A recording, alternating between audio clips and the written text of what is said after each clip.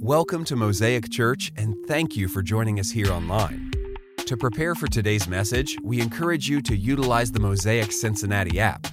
There you can view the message notes, put in prayer requests, and so much more. Enjoy the message. Turn in your Bibles to Luke chapter 7. Luke chapter 7, your digital or your analog Bible, and let's dig into God's Word. Today we see the heart of God in contrast with the self-righteous attitudes of this world. And before we get into today's message and you start pointing fingers and being like, how could he, right? Maybe we just ask God, open our eyes, search my heart, and if there be anything in me that you need to get out today or you need to adjust, help my heart to be ready and open and willing. Amen? And so Luke 7, 36 through 50, it says, one of the Pharisees asked Jesus to have dinner with him. So Jesus went to his home and sat down to eat. Now, if you know anything about the Pharisees, they're the religious elite, and so many times throughout the Gospels, the Pharisees were like out to get Jesus. They asked questions to try to trap him. They obviously didn't like him very much. Some were intrigued, like Nicodemus. Some maybe had a closet faith, but generally, they were kind of out to get him. And so it says, when a certain immoral woman from that city heard he was eating there, she brought a beautiful alabaster jar filled with expensive perfume. Then she knelt behind him at his feet, weeping. Her tears fell on his feet, and she wiped them off with her hair. Then she kept kissing his feet and putting perfume on them. And so in this Eastern context, you got to understand that Jesus was reclining at the table, which means he was probably on his left elbow and his feet were out behind him, and they're reclined around a table and they're eating. And so this woman literally comes up behind him, kneels down to the ground, and starts to anoint and kiss and weep Jesus's dirty feet. So this isn't like just like maybe you're like, oh, well, you know, it's kind of like it is today, and the house is clean, and no one wears their shoes in the house, and you know, it's just spotless, and so okay, maybe no, his feet were dirty, and we'll find out why later in the story. But this story that we're looking at today, it could not be more public, it could not be more confrontational. Honestly, especially those of you that are kind of weirded out by feet, it couldn't be more awkward, right? Kids have slang for feet these days. I'm not going to mention the word, but I hear them talk about it all the time. It's kind of weird. And so, totally out in the open, and you say, well, Joe, they're in the house, but listen to the context. Because sometimes when we read these stories, it's kind of hard to place ourselves in the context and really understand the weight of it. But Simon was not only a Pharisee, he was rich. And the rich many times had houses with open courtyards. And it's very likely that when these rich people would have guests, they're not just asking anybody over to be their guest. They're asking the rich and the famous and people of notoriety to come over and be the guest. And so many times they would have their meals in this open courtyard. And guess what would happen? People would surround the open courtyard and watch from outside the wall. Can you imagine? It's like, hey, you're having dinner, but you want everybody to see it. Nowadays, it's like the rich and famous. They want to get away from the paparazzi, and they want to kind of find a place of privacy. But not Simon. He wanted everyone to see that Jesus was in his house. And so it's very likely that he let people stand around to watch the spectacle so that he could be seen with Jesus. This is like old school Instagram. I mean, really, think about it. He's like, look who I'm with. Some of you can't go to a party without letting everybody know where you're at and who's there. It's like, hey, look at me, look who I'm with. And it's the exact same kind of heart that Simon was operating with. Some of you spiritually, you're like, hey, check me out. I'm doing my devotions. You can't open God's Word and spend some time with Him without posting it on Facebook. And so it's the same kind of idea. He's like, hey, Jesus is popular. He's gaining notoriety. People are coming from all over to hear him speak. This guy is super popular out in the world, and I want to be seen with him. Simon was probably more interested in being seen with a celebrity than really hearing what Jesus had to say, and especially without, more than trying to understand. He wasn't interested really in what Jesus had to say. And so in the middle of this spectacle, for which Jesus still had grace and patience, because you think about it, Jesus had already had encounters with the Pharisees. He probably knew what he was getting into. Let's just be honest, he's Jesus. He knew what he was getting himself into, and he still had grace for Simon. He had grace for him. And in the middle of all this, there's this woman crashing the party. And she didn't stay outside the wall like everyone else did, just looking on. She wasn't in it for the drama. She wasn't in it for the selfish motives. She could really care less about who's watching. And here she is just pouring out her love on Jesus. And so it says, when the Pharisee who had invited him saw this, he said to himself, if this man were a prophet, he would know what kind of woman is touching him. She's a sinner. Then Jesus answered his thoughts. Underline that, because that's gotta just make you think that Simon didn't say this out loud. Jesus knew what he was thinking. Maybe he could tell by the look on Simon's face what Simon was thinking. Maybe there was a look of disgust. We don't know.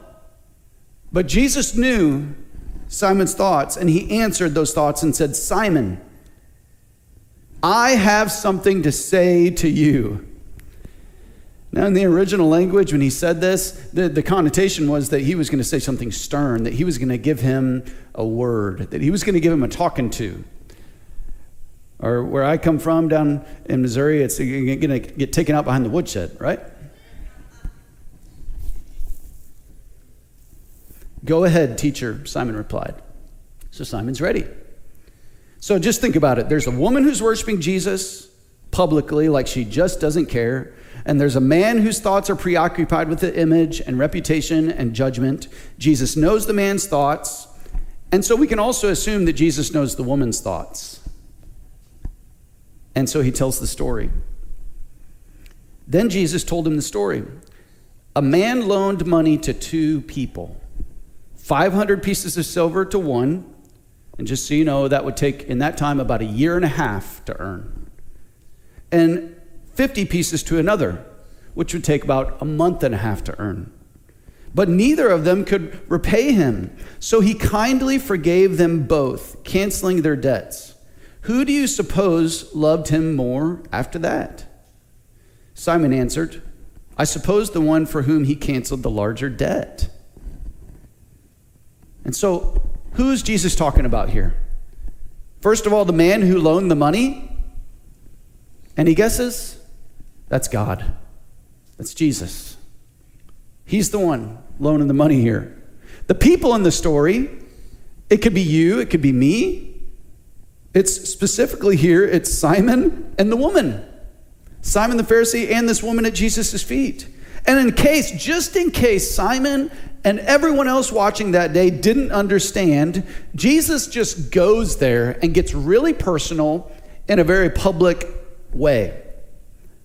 Think about it. Everybody's watching. And Jesus is about to tell Simon what's up.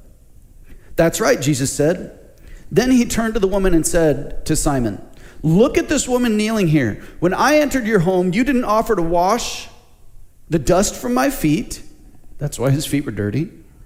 But she has washed them with her tears and wiped them with her hair. You didn't greet me with a kiss, which was customary at that time. But from the time I first came in, she has not stopped kissing my feet. You neglected the courtesy of olive oil to anoint my head, but she has anointed my feet with rare perfume.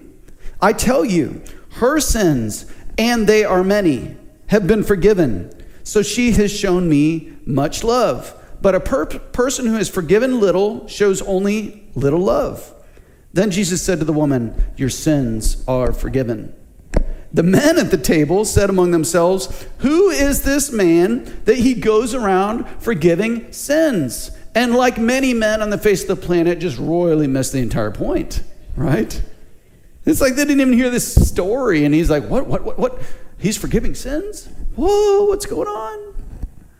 And Jesus said to the woman, just ignoring them, he's like, your faith has saved you. Go in peace. Amen. Let's pray today. God, I thank you so much for your word. God, we thank you for the stories that you told. God, we thank you for what they teach us about the kingdom of God and life. God, we thank you that every story that you told, you're unpacking who you are, what you're like, so that we can know you better. I pray today that as we unpack this, that we don't leave the same as when we came in, but that we can really settle into the grace of a God who really loves us, that gives us power to live a different life. God, that has secured our future.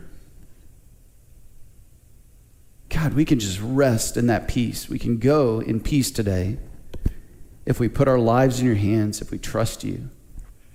And so I pray for every person in this place today that before this time is over, that they can have an encounter with Jesus, that our hearts can break for the same things that break yours, that we can worship you as authentically as this woman did, and that we could see what we're supposed to see instead of completely missing the point like the Pharisees did. In Jesus' name. Amen. So what does Jesus' story teach us today? We could go a million directions with this, but my hope and prayer today is that we just bring this down to the irreducibles, what Jesus was all about, and some things that you can learn from this story. And so number one, we learned that your reputation might precede you, but so did his love. Let this sink in. Your reputation, what you've done in your past, some people, I hear them say when they come into church, they're fully expecting like the roof to fall in on their head. I've literally heard people say that because they're afraid of God and they're afraid of his reaction. And even worse, they're afraid of the reactions of people in the church, because especially in a small town, which Milford's not that big, especially if you grew up here, you might be afraid when you walk in here that there's people that see you, that know what you used to be like. Maybe you were a jerk to them in high school or in elementary school, and you're just kind of walking around carrying the shame and the reputation of your old life. It says, when a certain immoral woman from that city heard he was eating there, she brought a beautiful alabaster jar filled with expensive perfume. Now, it isn't clear whether or not Jesus and the woman had met before, but for some reason, she was totally comfortable coming to him and making a huge financial and material sacrifice. Despite having a reputation that was not good, the draw of Jesus' love overcame that bad reputation that she carried around. She knew that everyone knew what she used to be like, and she just didn't care. And so the question for you and me is, what in the world would drive somebody to not care about their reputation anymore, to not care about their old life, to kind of leave that shame and that regret and just go and throw themselves at the feet of Jesus? And the best that I can come up with is that Jesus accepts you as you are. His love for you is unconditional.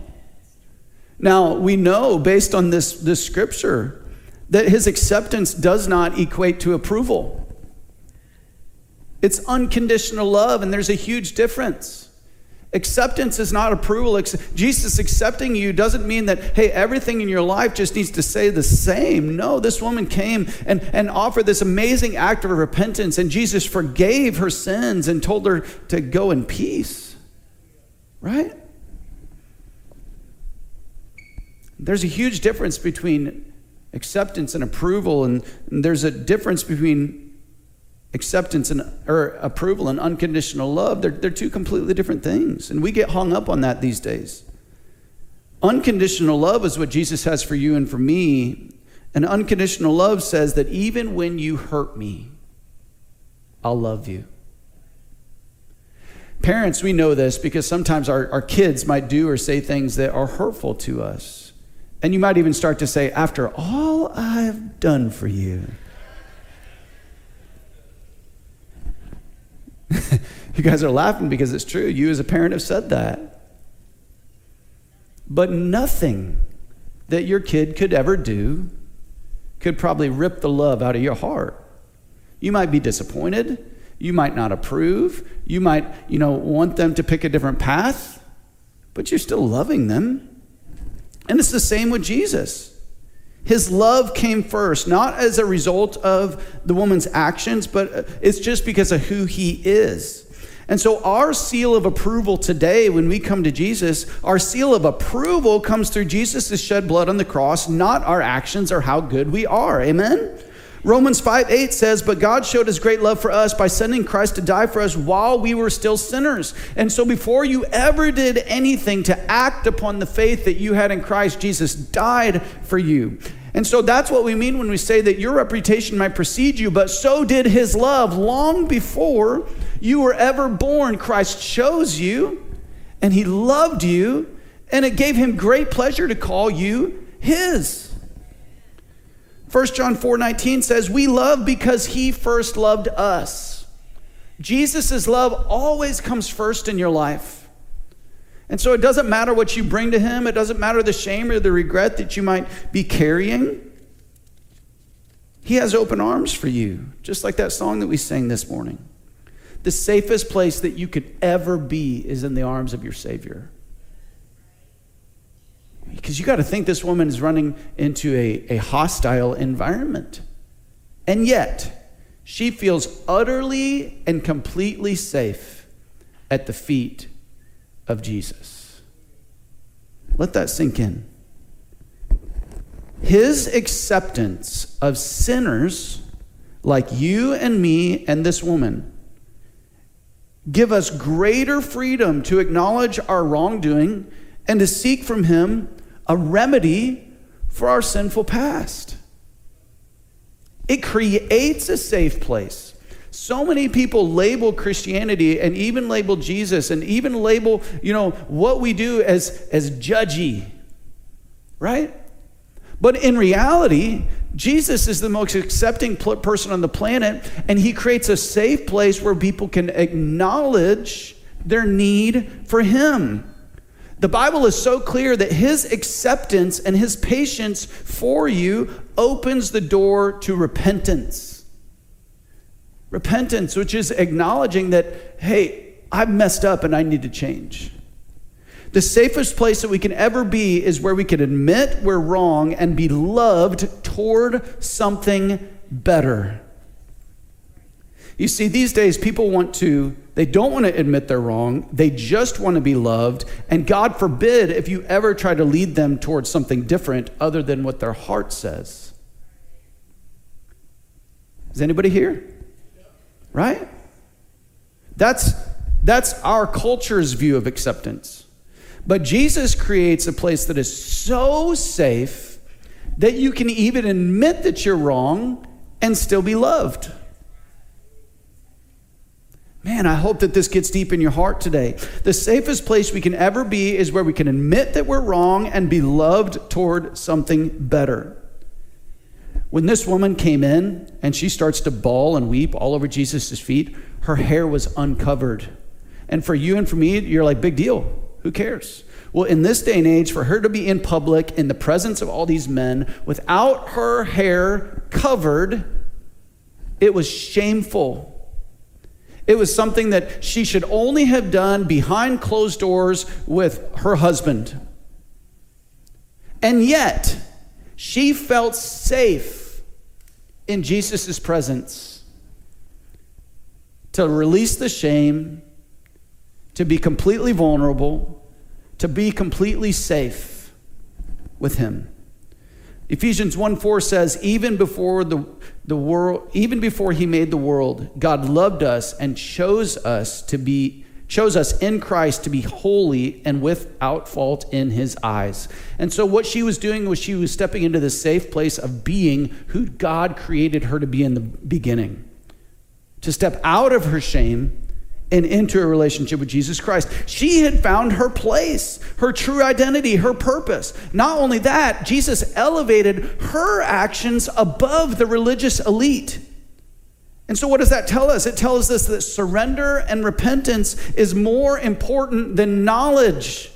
It's more important than who you know. It's more important than what you look like. It's more important than your past. When you come to Jesus in a heart of surrender and repentance, Jesus puts his big arms around you and just loves you and leads you towards something better. Amen?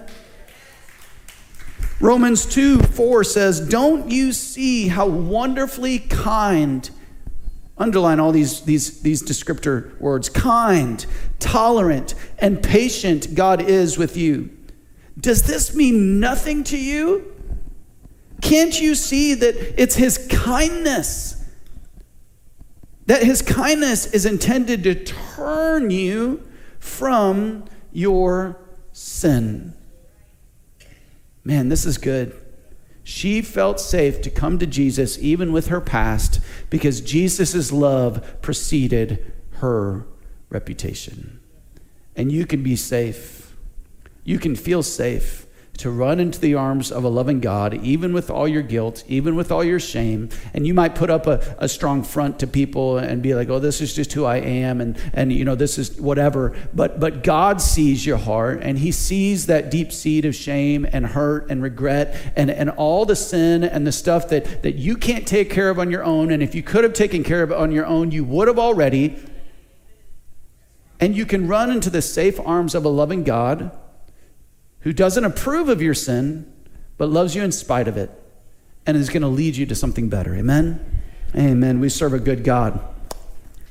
Amen. Number 2, the second thing that we learn from this story today is that we all have a debt we cannot pay. We all have a debt we cannot pay. It says a man loaned money to 2 people. And we already defined who those 2 people were. 500 pieces of silver to one and 50 pieces to the other. But neither, underline that word, that's a big one, neither of them could repay him. So he kindly forgave them both, canceling their debts. This blows my mind because Jesus was not only talking to the girl who was doing the right thing, he was also talking to Simon. He was saying, you both have a debt. Neither of you could repay it. But Jesus offers forgiveness to both. Offers forgiveness to the self-righteous and to the unrighteous. Jesus alluded here to a fundamental truth in our life.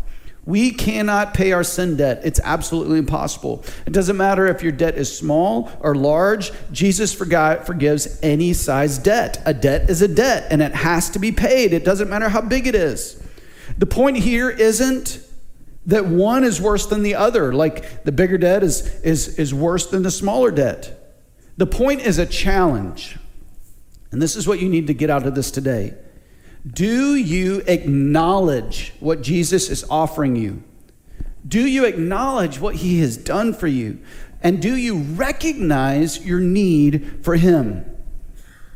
Because your response to God's grace shows how much you value God's grace. And think about it, and this is where it really gets real. What does my response to God's grace look like in my life? Because your response to God's grace is what drives your priorities, your choices, your calendar. Everything that you do in life should be a response to the grace of God in your life. Let me illustrate this. A debt is a debt, right? Well, one time I had, paid some medical bills or whatnot, and somehow maybe I typed some numbers in wrong or whatnot, but I paid probably $300 and some of the bill, and somehow 27 cents got left on the ledger. Maybe I typed it in wrong. Maybe they threw an extra ibuprofen on there. I don't know, except for they charge like $80 for each ibuprofen. Have you ever noticed that? But we won't get into all that. But there's 27 cents left on the bill. And so I get this letter in the mail from them, and I'm assuming I paid and no big deal. And lo and behold, you open up that bill, and guess what it says? You owe 27 cents. What do you think my attitude was like when I look at a bill with 27 cents on it? I'm like, seriously? It cost more to send me the bill than it cost to pay the bill. Because this is like recently. Did you know that a stamp has not been below 27 cents since January of 1991? Come on, somebody. It's like, come on. You're going to squabble over 27 cents. But you know that they are not going to stop until they get their 27 cents. And so I go online and I open up the online bill pay portal. And what do? I type in 27 cents. Because if I don't, what's going to happen? Eventually, they're going to send that bill, though ever so small, to the collectors. And I'm going to start getting more phone calls and more letters. And the severity of it is just going to increase. All over a measly 27 cents. Right? You've been there. And so, you might not think that what you've done in life necessitated Jesus' death on the cross. But you know what? It doesn't matter what you think about your debt. It doesn't matter if you think it should be paid. It doesn't matter if you think that it's a big deal or not. Because he did. And he was going to pursue you. And he was going to lay down his life for that debt, regardless of how you felt about it. And it really didn't matter what you thought about the debt. It didn't. Why? Because we don't get to decide the wages of our sin or how they get paid. Jesus did that. I didn't get to decide that just because my debt was only 27 cents, it's no big deal. I had to honor that arrangement and that agreement regardless of the price. And here's the takeaway. Until you acknowledge the severity of your sin in contrast with the love of our God, it's going to be really hard to worship him with a pure heart. And until you acknowledge the severity of your sin and the fact that it just has to get paid, you're going to look at people who worship Jesus like she did and maybe turn your nose up just a little bit. You see, God is all about getting what is his in a good way. Isaiah 42:8 says, I'm the Lord, that is my name. I will not give my glory to anyone else, nor share my praise with carved idols. I love this because it just gives a little picture into God's heart. He is going to get the glory. He is going to get the praise. He is going to be to be worshiped forever. The Bible says that every knee will bow and every tongue will confess that he is Lord. Every knee. And so the question isn't, is the debt going to be paid? The question is, am I going to respond to my need for a Savior? Am I going to recognize God's grace for what it is? An amazing, huge gift. The paying of a debt that I owed, that I could not pay. 1 Timothy 1:15-16 says, Christ Jesus came into the world to save sinners, and I am the worst of them all. But God had mercy on me so that Christ Jesus could use me as a prime example of his great patience with even the worst sinners. This is the attitude that we all need to have. Because obviously the Pharisee Simon in this passage didn't.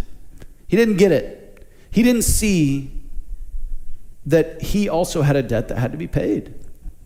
Number 3, the third thing that we learn as we close today, we see that pride holds us hostage, but humility sets us free. Pride will hold you hostage in your relationships, in your life, if your relationship with God. The Bible is very, very clear that God opposes the proud, but he gives grace to the humble. But humility sets you free. It says, then he turned to the woman and said to Simon, look at this woman kneeling here. And he's saying, look, because obviously Simon didn't see what Jesus saw. And that's a really important thing to remember. Simon did not see with his spiritual eyes the same thing that Jesus saw with his spiritual eyes. Look at the woman. When I entered your home, you didn't offer me water to wash the dust from my feet, but she's washed them with her tears and wiped them with her hair. You didn't greet me with a kiss, but from the time I first came in, she's not stopped kissing my feet. You neglected the courtesy of olive oil to anoint my head, but she's anointing my feet with rare perfume. I tell you, her sins, and they are many, have been forgiven. So she has shown me much love. But a person who is forgiven little only shows little love. And so what we see here is there's a prideful person, Simon, and there's a person that has humility. And the person with humility gets close to God, and the person without humility just doesn't even respect God and rejects him. And here's the deal. When your lens isn't grace, when you look at people, when you look at situations, when you look at life, if your lens isn't grace, you might not even see it happening. If your lens, Simon's lens was not grace. He was negative. He was judgmental. He was prideful.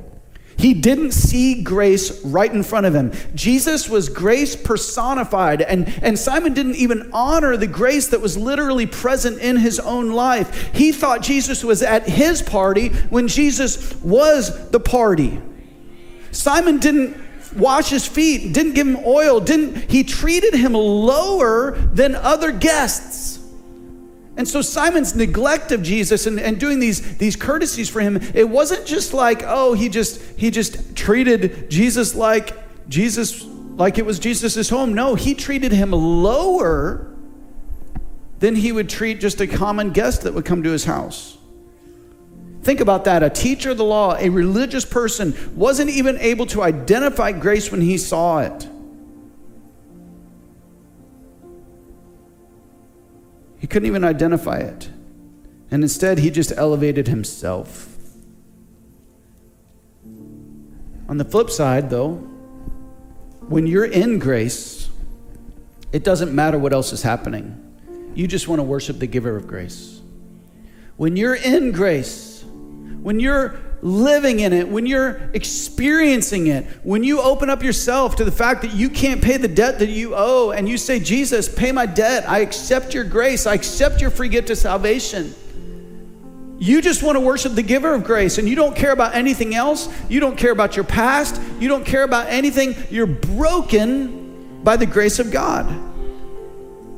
And though we don't know for sure, it's not clear in the scripture, but I just have to think that she must have met Jesus prior to this, and she must have received his grace previous to this moment, because what she was doing is what free people do.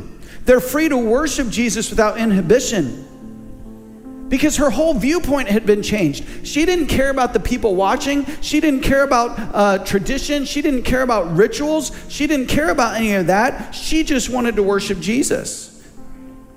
God's grace changes your view of what's important in life. She had a completely new set of priorities. She didn't care how much the perfume was worth. He was worth it. Come on now. He was worth it. She was completely broken and in awe of the grace of the Savior. She was completely available to worship the Savior with her life. She was surrendered. This was an outward display of what was already happening on the inside of her. Now, your outward display might look different than hers based on your personality or your wiring, and that's okay. But the surrender in your heart should be the same. You might say, Joe, I never cry. I'm never moved that emotionally. And maybe you, on the outside, no one knows what's going on in your life. But what's important is that God is breaking your heart, that you're just becoming in awe of the grace of God, and that you're pouring out everything that you need to give him because you're looking at life through the lens of grace. Your surrender should be the same. And what's amazing is that the peace is the same too. You're free. Man, some of you need to take advantage of this today, because you're living your life based on the thoughts and the opinions of others. And it's like you're in the middle of that courtyard, and the court of public opinion is just beating down in your life, and you're worried about your past, and you're worried about what people think, and you're worried about looking good, and you're worried about excelling, and you're worried about all this other stuff, when Jesus says, I just want you. I just want your surrender. I just want you to be available. I just want you to be able to worry most about what I think instead of what the world thinks. Right? Man, may it be said of you and me and every person in this place today that we are saved and that we can go in peace, free from the thoughts of this world, free from our reputations and our shameful past, forgiven, walking away from sin instead of into it. God's love came to you when you needed it most. He paid the debt that you couldn't pay. It's time to humble ourselves and say, God, I'm available. Instead of adding him to our plans, we need to get on his plan. Amen? Amen. Stand to your feet today. We're going to sing a song and as we respond. And I want to encourage you to think about where you're at in this story. Are you the one thinking that your life isn't that bad? Are you the one thinking that you don't really have anything to change? Are you the one thinking that, hey, I just came to church because, I was supposed to? And you're like, hey, I'm a pretty good person. And when you see somebody that's really messed up and has a really broken past, you might even turn your nose up a little bit. Or are you the person that's ready to fall at the feet of Jesus and say, I need you. I have a debt I couldn't pay. I need you to help me. Because you see, church, we might act like the Pharisee, but we're all the woman. All of us. Neither of them could pay the debt. And so our only response is to fall at the feet of Jesus and pour out what's most precious to us. Amen? Amen. Let's sing together. Thank you so much for joining us for today's message. We look forward to having you back next week.